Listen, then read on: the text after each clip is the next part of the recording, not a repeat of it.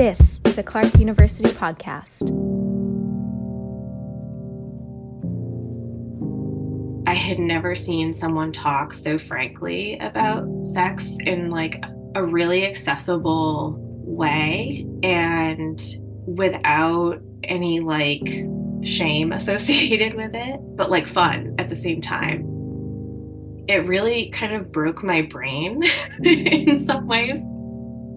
The ways that I had seen sex represented and talked about was either this is something you don't talk about, something that is like discussed in a clinical context, or something that was like hyper sexualized, fetishized. And this was none of that. And I was just like, wow, this person is incredible. I really want to become this person when I grow up. That's Alicia Gauvin. Alicia was talking about Megan Andiu, a Rhode Island-based sexologist who visited Clark University to talk to students about sexuality when Alicia was an undergraduate.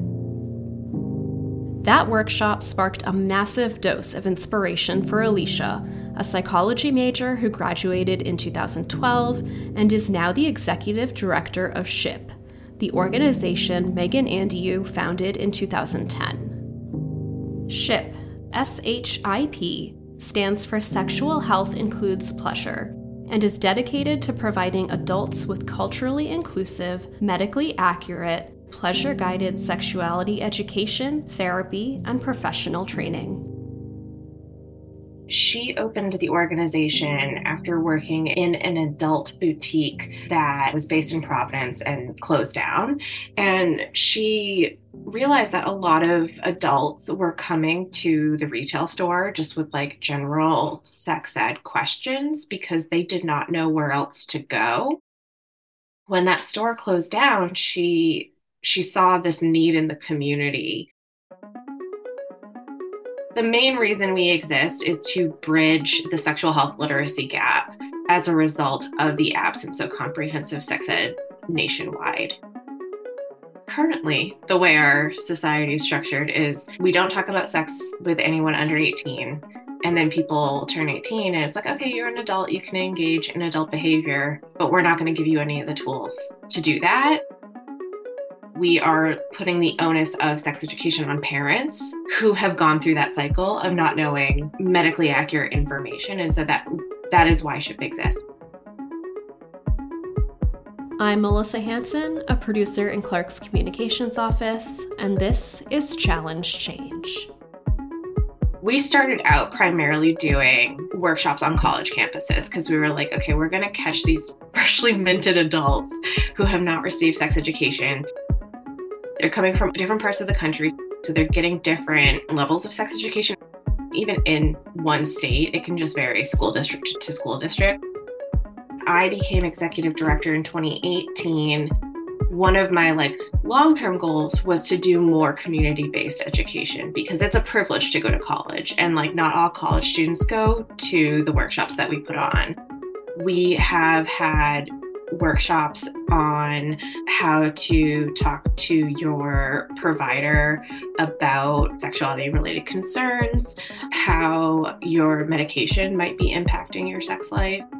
It really runs the gamut. We also did a workshop on harm reduction approaches to safer sex. So not just focusing on condoms, but thinking about other ways that we can engage in sexual behavior safely in a way that is accessible to all people.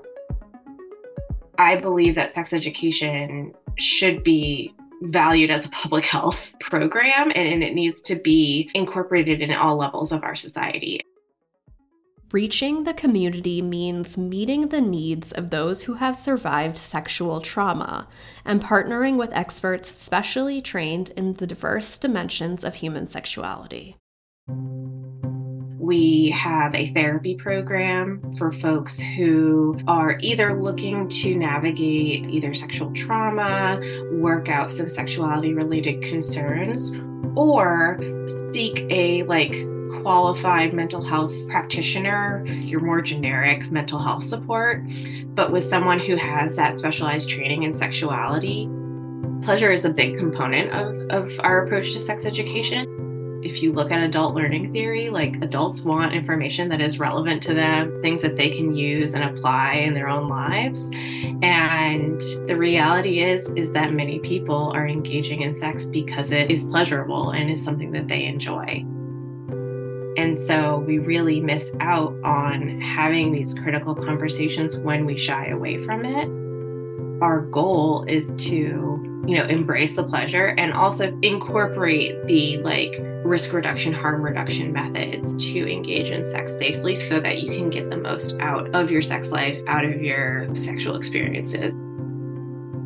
So far in 2023, dozens of bills targeting the LGBTQ+ community have been introduced across the country. Alicia believes that inclusive sex education could help generate a better understanding of what it means to be queer, something that has the potential to influence the politicians bringing such bills forward. The role that sex education plays is humanizing the spectrum of sexuality behaviors, making it so that we can't use sexuality as a form of oppression. I think as a society, we had a greater understanding of what queer sex is, what it means to be queer, and what it means to be trans. Maybe we would still have these pockets of oppression because we do have people whose religions may not encompass these behaviors, these identities. I do think we are seeing a snapback from the years of marriage equality and queer folks having greater visibility. I think that had we had greater sex education, I don't know if we would be seeing a snapback to such an extent that we are seeing it right now. Working in this field, Alicia has noticed that many parents feel uneasy or apprehensive talking about sex with their children. The knee-jerk reaction is that if I talk to my kids about sex, they are going to start having sex. And I think that is part of the absence of sexual health literacy. Few people are exposed to just talking about it as if you talk about your other health, like talking about nutrition or talking about exercise, other ways that we take care of our bodies. There is a trend that youth are delaying sexual behavior, but they're not delaying it until marriage. What we miss out on when we don't talk about it is the reality that there is childhood sex abuse, and that needs to be talked about. The absence of talking about our bodies and how they function leads to a lot of confusion and shame that people carry into adulthood and may, in fact, cause them to engage in harmful behaviors, either because they don't have a good foundational understanding of consent or because they think that the only way that they can have a relationship is if they engage in a sexual behavior that they're uncomfortable with in order to retain their partner. There's so many different ways that people can experience harm, and really what we're trying to do is to destigmatize and empower people so that they can make informed decisions about their sexualities, their sex lives, and whether or not they want to engage in sex.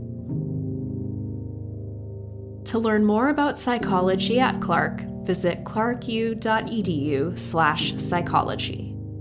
Challenge Change is produced by Andrew Hart and Melissa Hansen for Clark University. Find other episodes wherever you listen to podcasts. 1, 2, 3, Clark!